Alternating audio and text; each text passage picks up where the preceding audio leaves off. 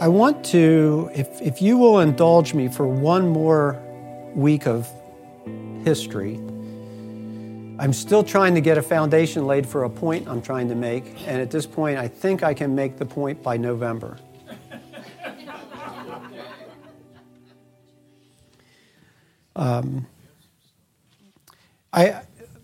I've been the one doing all the talking, but I've been talking about this idea of what I've been calling the cross, Jesus, and early Christians. Because kind of the premise that got me started down this road was a statement that was made when Joe Jansen was here, where I said, and he said, it's really about the gospel. And as I've said a couple times now since that, that's easy to say, it's about the gospel. The question is, which gospel? There's a lot of gospels out there. There's a lot of things that float around that people say, well, that's the gospel, this is the gospel. Well, what is the gospel? What are we actually, as a Christ follower, what am I believing? What's my foundation? What is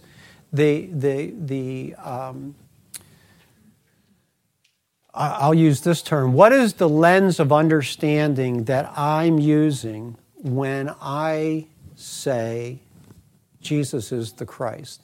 What is the lens I'm using when I start interacting with someone and in my mind I'm presenting to them the gospel? I would like to think I get to present a pure gospel.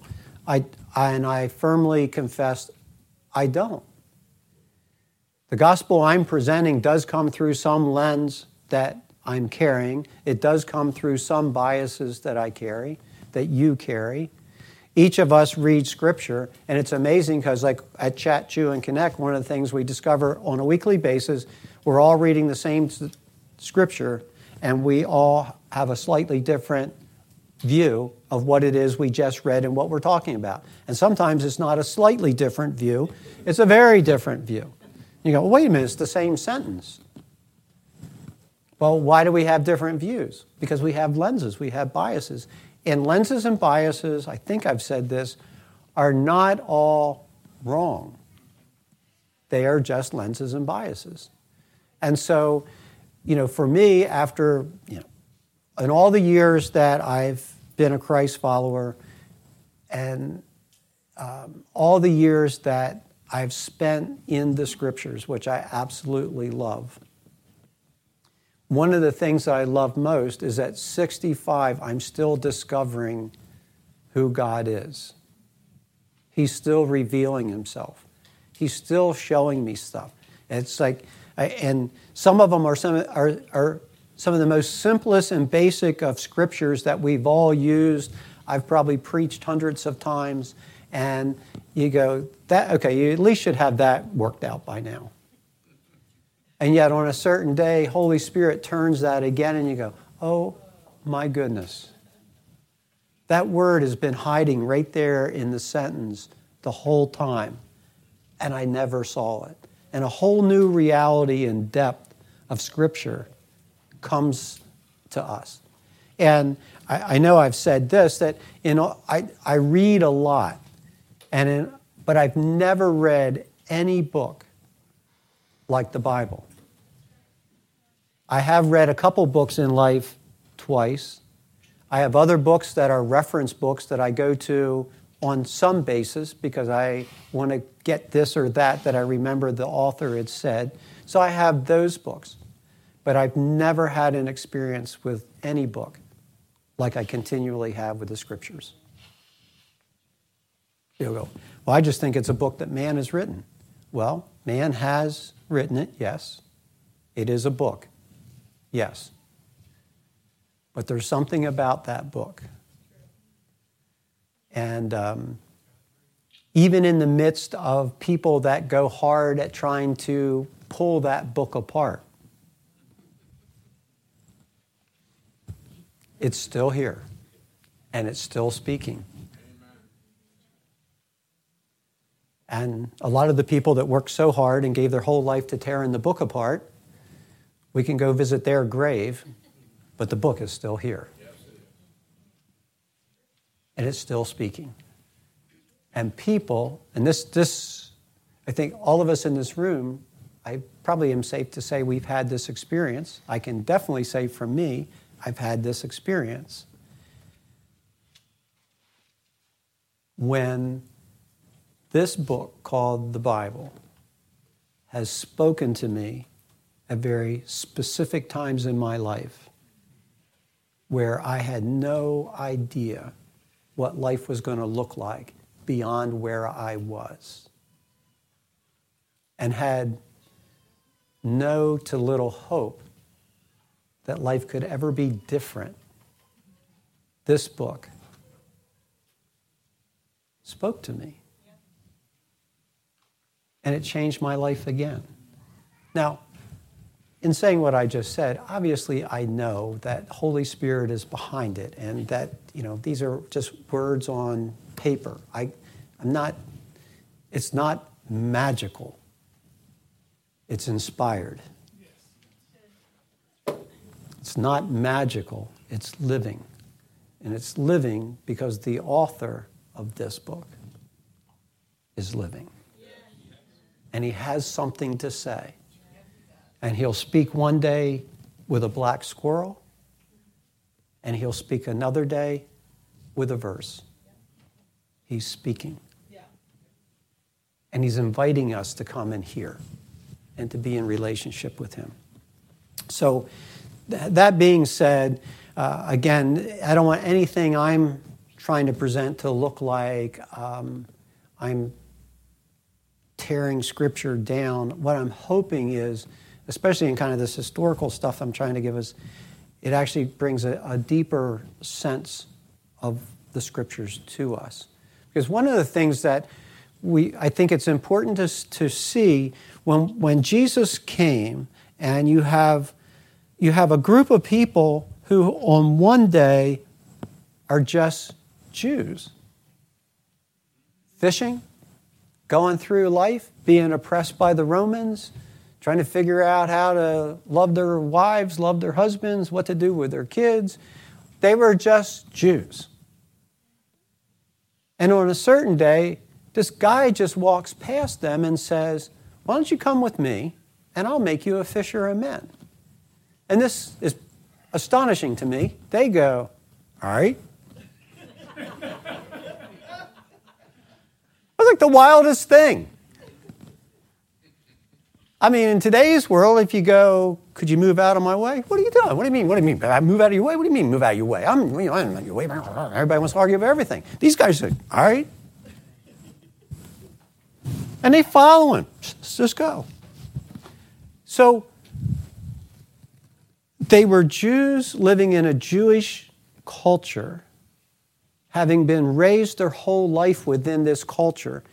And the way they saw God was how they lived within this culture. So as a Jew, I went to temple. I was there for the high holy days. From my very earliest experience, I was taught the Passover Seder to the point that probably by the time I'm 4 or 5 years old, I can recite the whole Seder. Because every year, our whole family comes together. It's special. It speaks to me. It's like that special time. Like for us, maybe Christmas Day dinner is that big event. And from as far back as we remember, the family's there and it's a special day, or whatever is those special family moments. Well, for me being a Jew, Passover was that special moment. It wasn't just a meal, it was the story. It wasn't just the meal, it was the history of who we are. It wasn't just a meal, it was about a liberating God that took my ancestors out of something and brought them into something else. So it was rich in picture. It was rich in emotion. It was rich in the fact that it involved me. It taught me. I recited it. I learned it. Another event that would have been equally important, so Passover would have been considered, or is considered even today, one of the high holy days on the Jewish calendar. There's others, but Passover is very central. And we're going to talk about that in a moment. But on another day, it would be the Day of Atonement. Now, the Day of Atonement was the highest holy day that as a Jew I would have celebrated. And again, the stories would have been told. The stories would have been told of Moses, of Aaron, of being able to come in only once a year into the Holy of Holies, to offer the blood, to know that God had warned them, don't take this lightly. You don't walk in there anytime you want. It's very specific. We would have carried those stories. I would have known all about the Day of Atonement. I would have known that the most important thing I can do for the year is to be at temple with my sacrifice, either for me individually or for my family, on the Day of Atonement. Because when the blood was shed, we were covered for another year. And the word atonement, I'm not teaching on atonement today because we're going to get to that. But the word atonement in Hebrew really means to cover, but it also means at one-ment. It means once the blood has been shed, I'm now at one again with Yahweh. Anything that would have separated me has been removed, and now I'm at one with Him. So the Day of Atonement would have been hugely important to me. And it would have brought the emotions along. All these stories bring emotions. Because it's easy at times to start to read the Scriptures, and then they just become words on a page, and we don't fully understand, or we don't, not that we don't understand possibly, but we don't step into the story. We just read the story, and it sits there, and I sit here, and I mentally understand the story. I don't step into the story. I believe we're invited to step into these stories. And that if I'm fully going to comprehend the majesty of Jesus, the glory of Jesus, the power of Jesus, all that He represented, I have to step in emotionally. That's His invitation. So, again, here's these people who were just Jews. They were just doing what Jews do. They were living under the oppressive rule of Rome and all that Rome did as the occupier. That's what they knew. And on a certain day, this man steps into their life, and they agree to follow him, and in that agreement, their life could never go back to just being a Jew. They had eternally changed, and they didn't even know what had happened, where they were going, or fully understood everything Jesus was saying to them. They hear the term Messiah, but that didn't carry the same meaning now. We get to look back. When we use the word Messiah, we wrap it into our Christian understanding of what Messiah is and what He did and what He accomplished.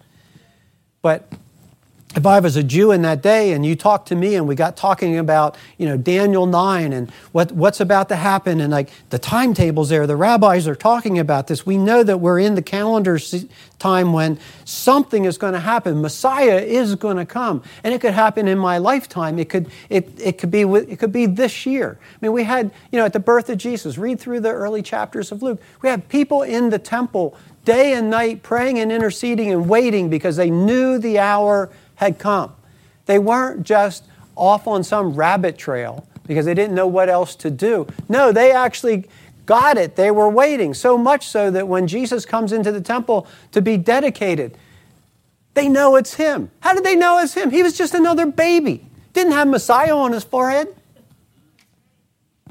His parents didn't look like any weird, didn't look like something different. They looked like every other parent that was coming in, toting a baby for dedication. And yet, those people, well, oh my goodness, He's the one we've been waiting for. How in the world did they know that? Why were they even thinking about that? Because everybody was thinking about it. And again, here I am, I'm a Jew, I'm living under the oppression of Rome. And we know how harsh that is. And we know how many people that were family or friends have either been killed or arrested or enslaved. We know the harshness of this occupation. We live with it day in and day out. We know that if I'm walking down the street and a Roman cohort is coming towards me, I don't challenge their position on the street. I get out of the way. I get really out of the way. I prefer to find an alley, and I'll just go in a different direction. Because I don't even want them to see me. Just making eye contact with them is dangerous. And they're everywhere. So I'm living under that tension.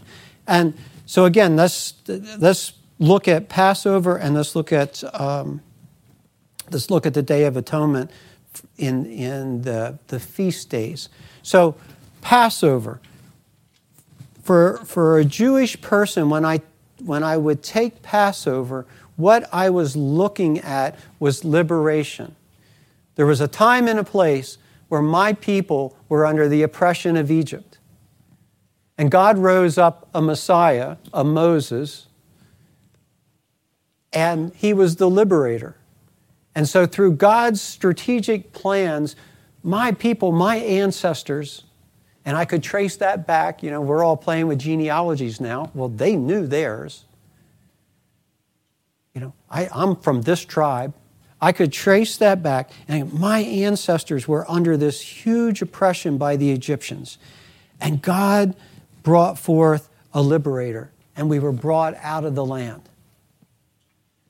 And so when I thought about Passover, when we would have the Passover Seder, we haven't done it here in a while, but one of the closing statement in the Seder meal is everyone at the table says, and next year in Jerusalem. There was always the expectation that next year, the liberator, Elijah, will come. So we would stir our hearts with hope that next year we'll celebrate in Jerusalem. Next year we'll be liberated. Next year the oppressor will be broken from us. Next year the Psalms that we read, like the Psalm that we started with today, will be fulfilled. The other thing as a Jew that I understood was when the liberator came, that we talked about this a couple weeks ago, but in our line of theology as a Jew, I would have been well-trained, I guess, if I say it that way, in that we Jews have a problem.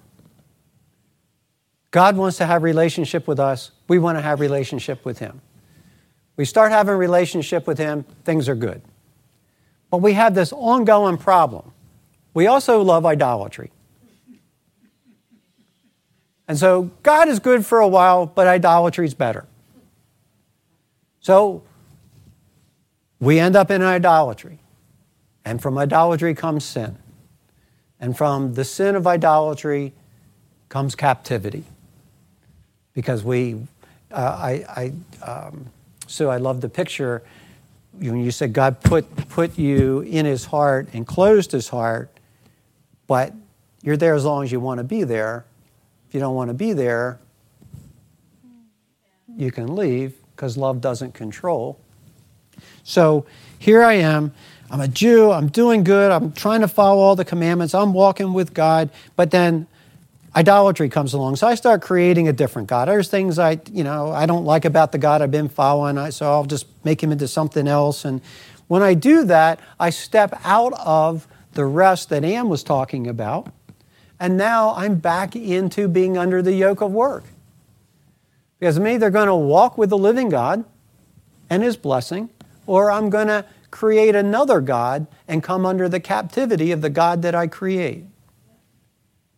And of course, when I do that, I blame the living God for creating the mess that I'm in with the fake God.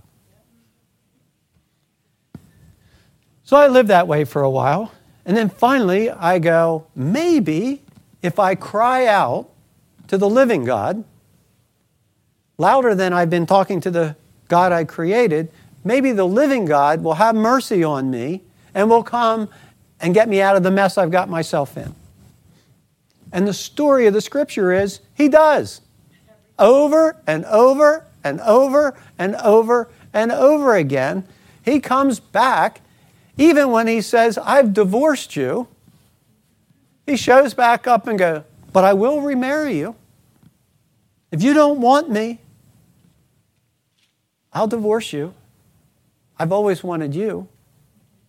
And at a certain point, we come back and go, that was a terrible mistake I made. I don't know what I was thinking. Please have mercy on me. Please come get me out of this pit I'm in.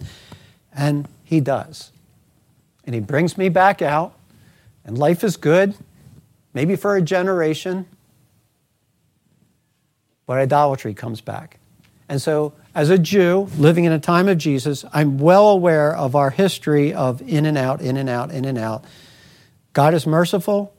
God lets us have our way. God is merciful. God lets us have our way. And that's been our history. At the time that Jesus came, as a Jew again, what I was expecting was when Messiah comes, because Daniel has told us, the timeline is here, Messiah is coming. When Messiah comes, two things are going to happen. One, Messiah will liberate us from the bondage that we're in. And this time, when Messiah comes, we won't ever return to idolatry again. We'll finally, in Messiah, get it right. And the other thing that will happen is when Messiah comes, the fact that we get liberated is because our sins have been forgiven.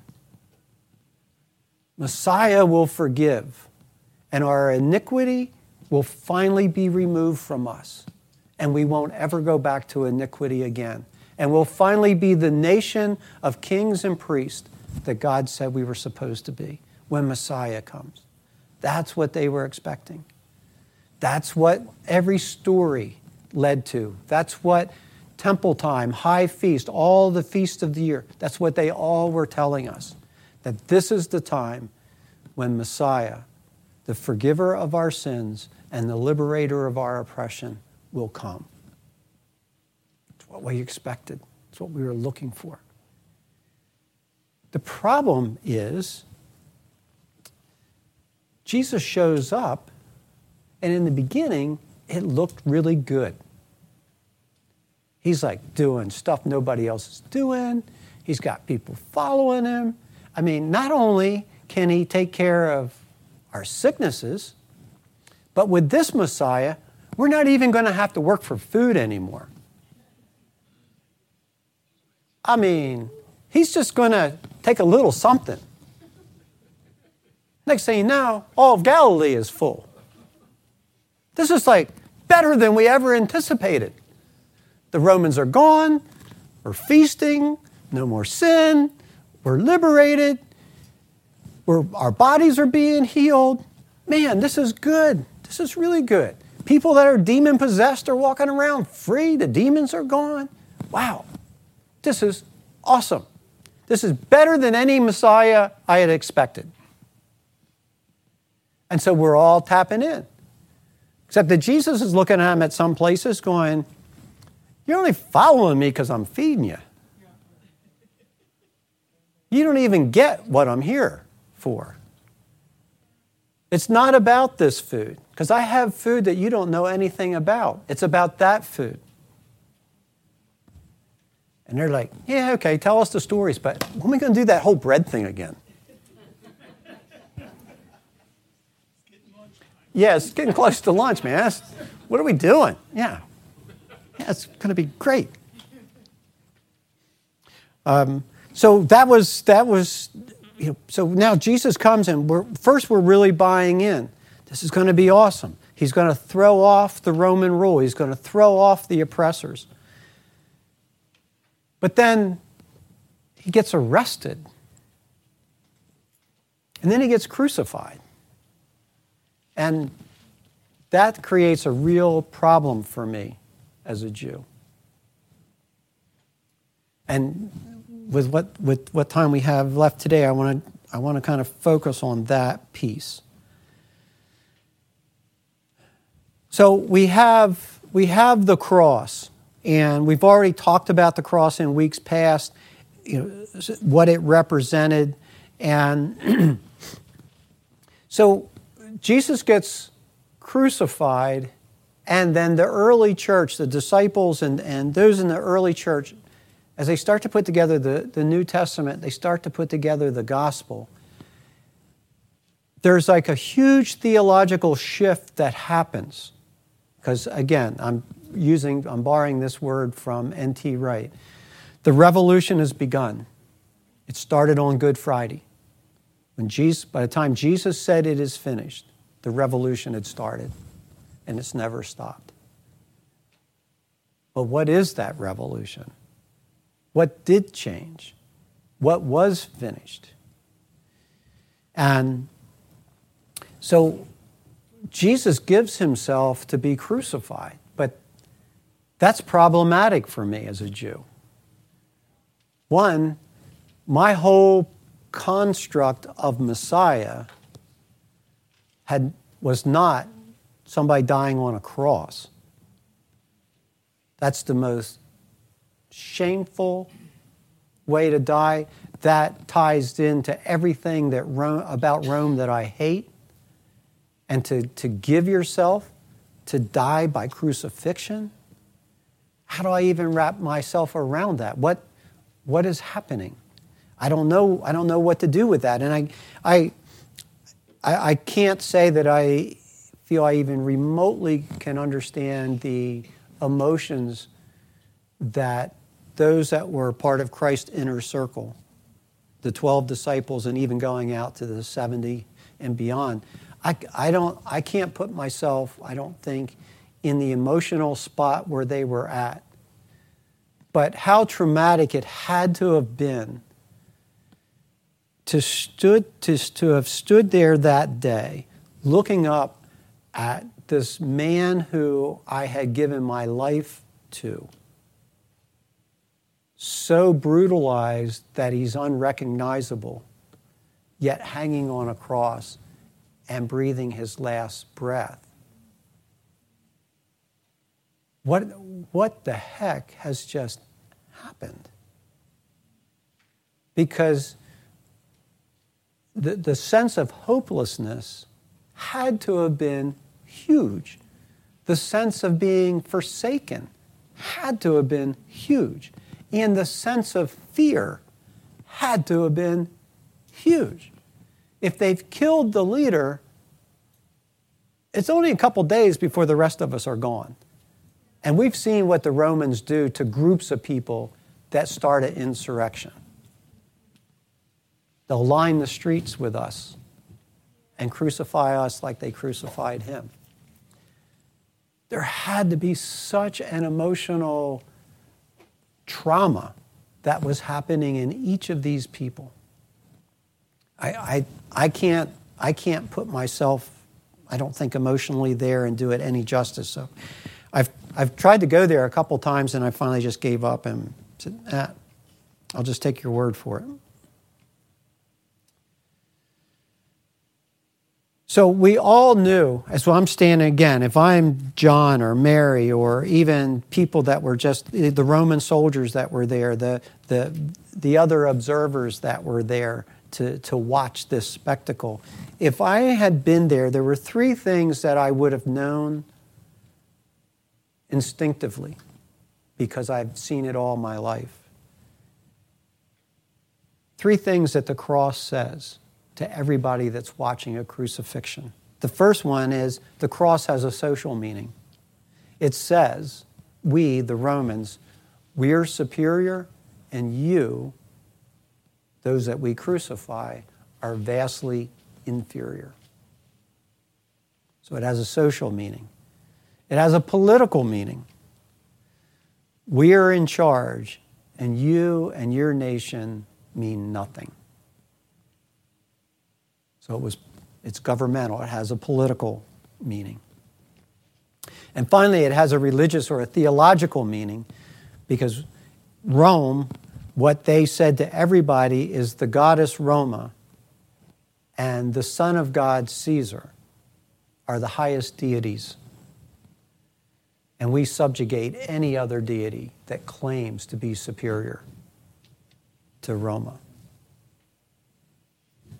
And so when Pilate said, put on the cross, King of the Jews, Pilate knew exactly what he was doing. He was making really all three of these statements in that plaque that said King of the Jews. You say you're King of the Jews, you're the one nailed to this tree as your life runs out of you. You call yourself king? Well, if you're king, come down. Come on, do it. Just do it. And there Jesus hung.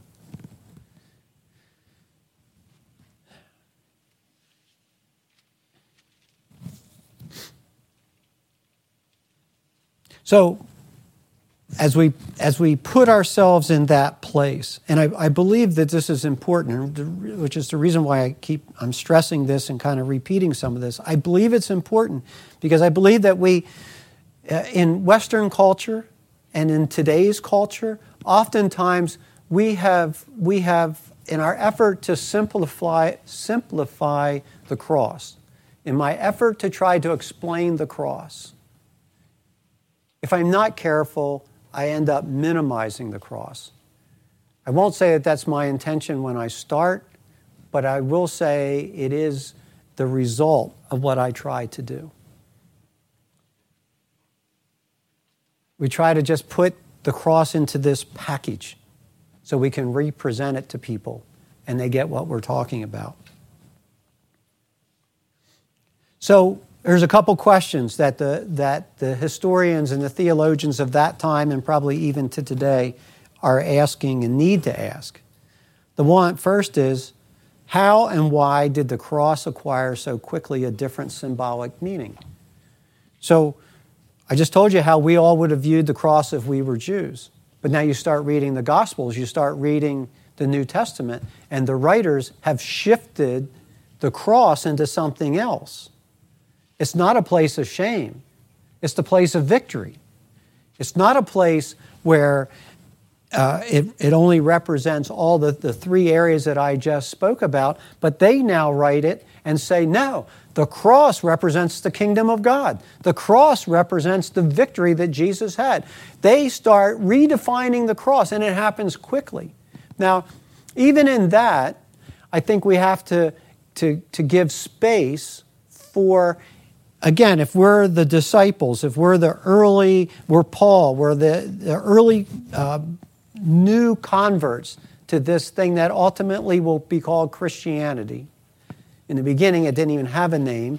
For a while, it was called the Way, and then ultimately the word Christian was attached, which was extremely derogatory. It wasn't a good word. It was the worst word they could come up with. So, all of a sudden now, I'm a Jew, and my whole world, the lens that I'm working from is this lens of Passover, this lens of atonement, this lens of my culture, and everything about it is told me that God does something a certain way. And now Messiah comes, and I've actually believed that this is Messiah. I'm trying to get there with my heart. I'm trying to understand this. But to understand who Jesus is as Messiah, it's got to be radically different than the Messiah I was looking for. Because, even if, and we're going to get into this in a couple of weeks, but even if we use, how often the word sacrifice is in the New Testament. Jesus is a sacrifice. And it relates Jesus as sacrifice over and over again. Do you know that for a Jew, how difficult just that statement is? Because as a Jew, human sacrifice is something I would never remotely go near or consider. It's hugely off limits. So now as a Jew, I'm trying to reconcile Christ was sacrificed for us? What?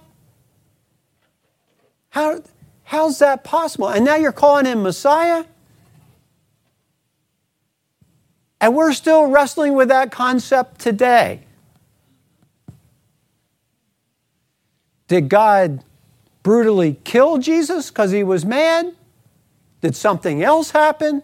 What is this thing called atonement? What is this thing that we're all doing? Where's God in this whole thing? We're still asking those questions. Actually, it's the hot debate going on right now, and in certain circles. And it was true then too. I would have stood there as one of the disciples going, what just happened? Because Jesus said that he's now brought the kingdom. What does that mean? And where is it? Because when I look around, you're telling me God's kingdom has come, but the Romans are still in charge.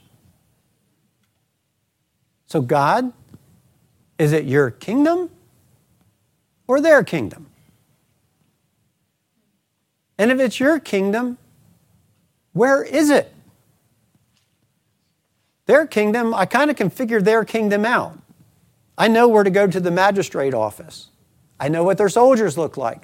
I know what their practices are. I know what their laws are. I got their kingdom.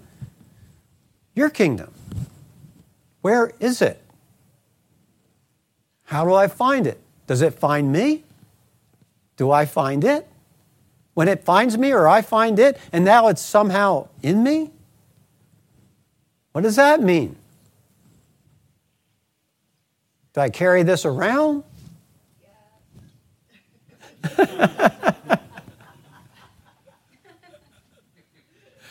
Says the Holy Spirit.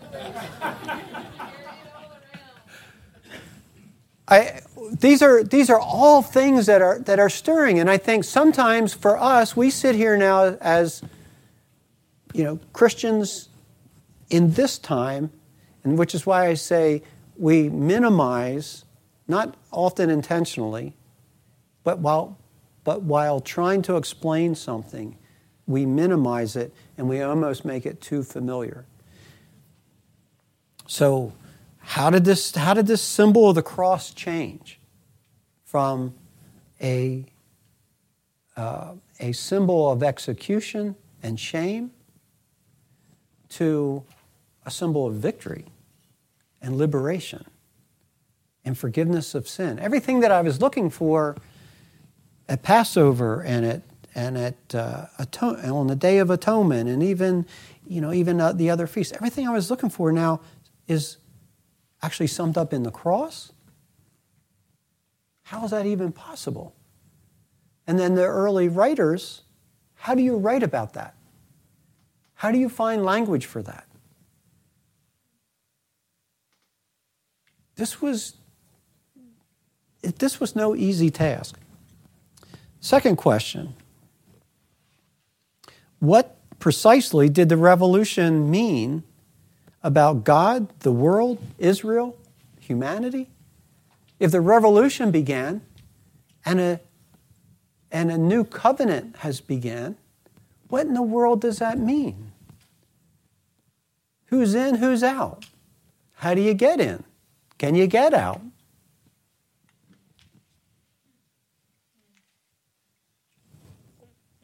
We're trying to, because again, I've lived in this Jewish culture that we can now look backwards and criticize the law, but the law gave me boundaries that I knew how to live by. There could be things about the law I didn't like, but they gave me boundaries that I knew how to live by. And they gave the society I lived in structure. And we knew how to treat each other. And we knew how life should look in this community as we followed Yahweh. What? Now there's no law? What? The law of love? What does that mean? Who gets to define that? One says, I do this because I love you. Another one says, I do this because I love you. The third one said, well, of course I love you, or I wouldn't do that. And I might be sitting here going, well, none of it feels particularly loving to me. The law at least said, you do this, that's the consequence. So I could order myself. Now this new covenant, I don't know, it's kind of all over the place. And not only that, but We've been waiting for Messiah because Israel was going to be restored and we were going to be the great nation that we've always dreamed of, where Yahweh is at the center and the Davidic kingdom has risen again and everything is great. And then this new covenant shows up and good grief, he's given it away to everybody. That's not what I was bargaining for. I'm a Jew. We've put up with this for a long time in anticipation that when the kingdom came, we're on top. The kingdom finally comes according to you, Jesus. And dang, now we're like everybody else. I didn't bargain for that. I wanted to be on top, at least for a little while. Couldn't we have like a year or two? But now you're saying that this goes to everyone. What does it mean? How do we live with all this stuff? It kind of I can see where at a certain point after the Exodus, the Jews look back and go, I think I would like leaks by the Nile in Egypt, rather than this thing we're in now, where we've been liberated. But his liberation isn't all it's cracked up to be. Maybe being a slave wasn't so bad. But when we were slaves, of course, it was horrible. But you give us a little time and memories, lose their sharpness, and maybe it wasn't so bad after all. Yes, it was. Maybe in some of the Jews in this first group of people are looking, going, I don't know, man, this whole Messiah thing, maybe it could have just waited till I died and let the next generation do the whole Messiah thing. Rome was bad, but it had its good days.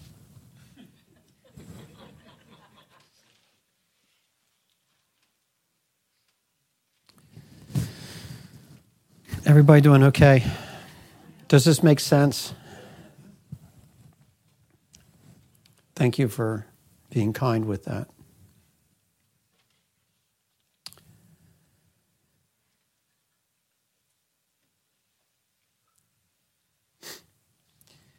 So I'll try to land here. When I try to, in a sense, capture salvation, capture Jesus, and bring it down to some kind of simple slogan that I can just repeat, and people can repeat after me. And, this is going back many years ago, and I want to just state up front, I'm very thankful for deliverance. But there was a time in this church, under a certain person's leadership, that the goal was to have the annual vision and then keep pushing the vision so that, if you just went to somebody and said, oh, well, you must attend the House of Praise. We could just, that's our vision. Because we all knew it. We knew how to say it. We would just say it.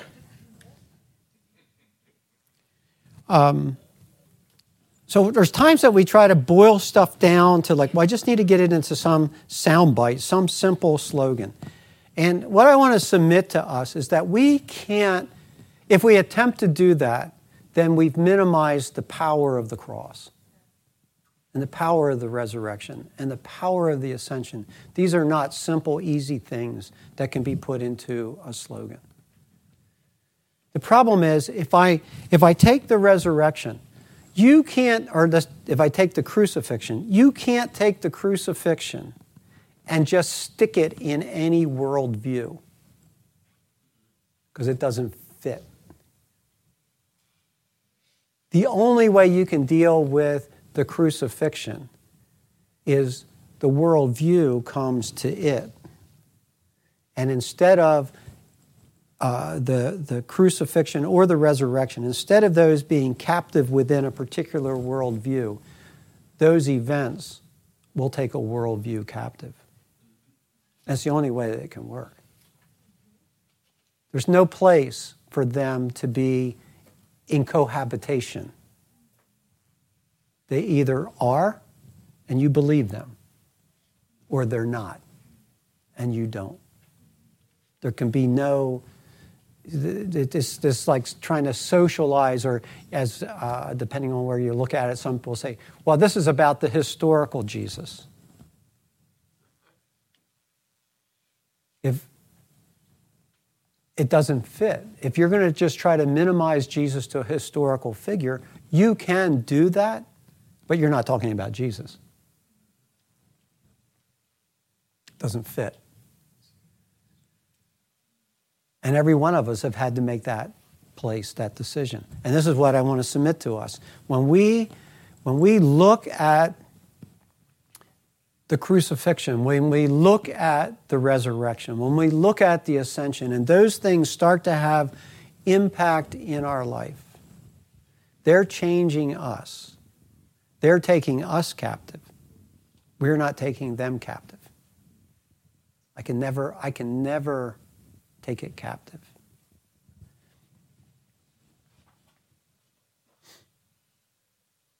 And in each of those, and this is the struggle that many of us have, and it actually becomes, for me, it's a certain concern today with, Rob did a great job a couple weeks ago with talking about deconstruction, I thought he did a great job that Sunday. But even when we move towards people that are geared towards a deconstruction way of thinking, or trying to give a lot of analysis to the Scripture, if what your goal is to remove mystery, you're on the wrong page. Because I can have a certain level of mental understanding, and we all should. I mean, what I'm doing right now is about that. But I'm telling you, if we're going to walk in relationship with the living God and hear His voice, every one of us are going to have to accept mystery and be willing to live with it, even when it creates tension.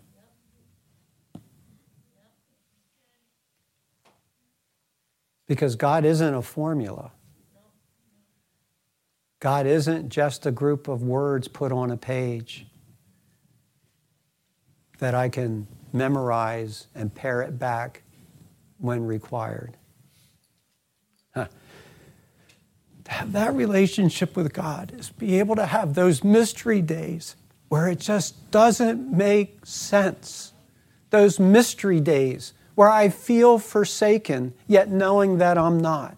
Those mystery days when prayer that I've cried out isn't answered, but I know He's always faithful. Those mystery days where it feels like my life is going to hell, and yet He says, I'm working all things for good. I got to be able to live in that mystery if I'm going to hear and know Him. Otherwise, all I've done is tapped into a philosophy and brought it into just an intellectual understanding. And I will submit to you, at least out of my own experience, every time, and I've tried to do that at various times in my life, but every time I've gone there, it's always failed me. It's only in the mystery that I have life.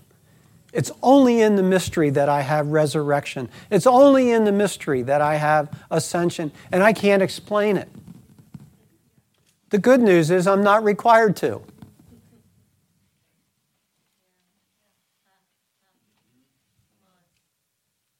You know, sometimes the best statement we can make when somebody's like, well, I don't understand. Why do you Christians do this? And they're doing their little thing about wanting all the answers and everything put on all this stuff. One of the wisest answers we can have is like, yeah, I hear what you're saying, man.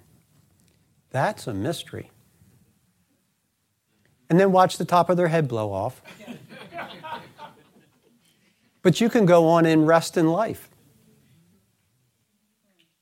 And their head will blow off several times until finally they come to a place, prayerfully, where mystery is acceptable.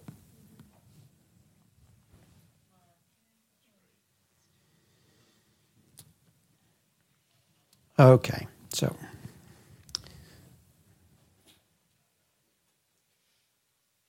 When I put all this down today, I didn't think I had much notes.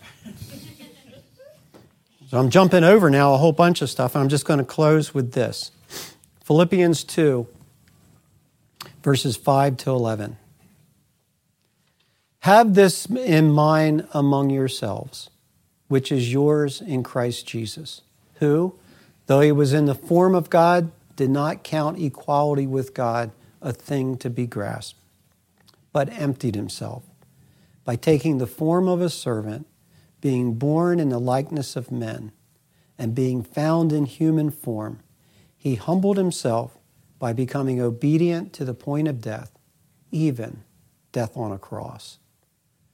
Therefore, God has highly exalted him and bestowed on him the name that is above every name, so that at the name of Jesus, every knee should bow, in heaven and on earth and under the earth, and every tongue confess that Jesus Christ is Lord, to the glory of God the Father. Philippians 2 is the hinge point of the new covenant.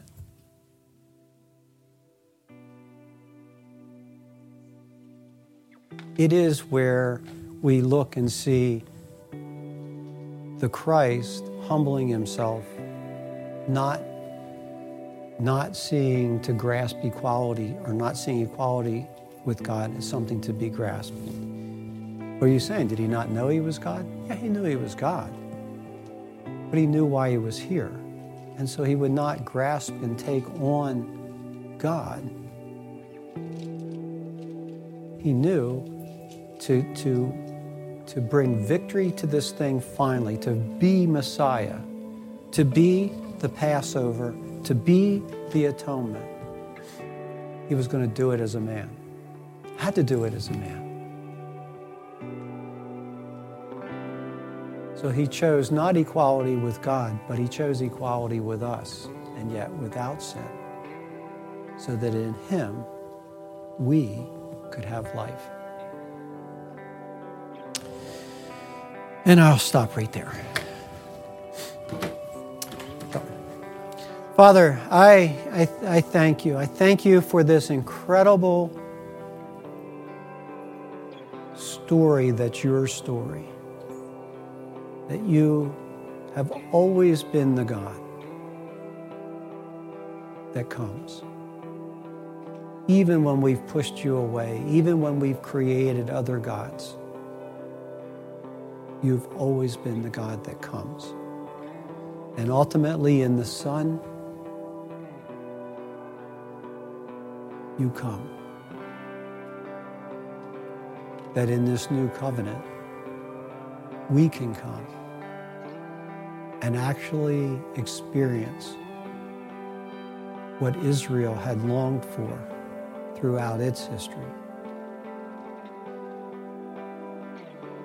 That not only are we liberated from the bondage of sin, but our sin and our iniquity is forgiven. So there's no separation. And you've made us now new creations. Thank you. Thank you for loving us this much and demonstrating that love. Amen.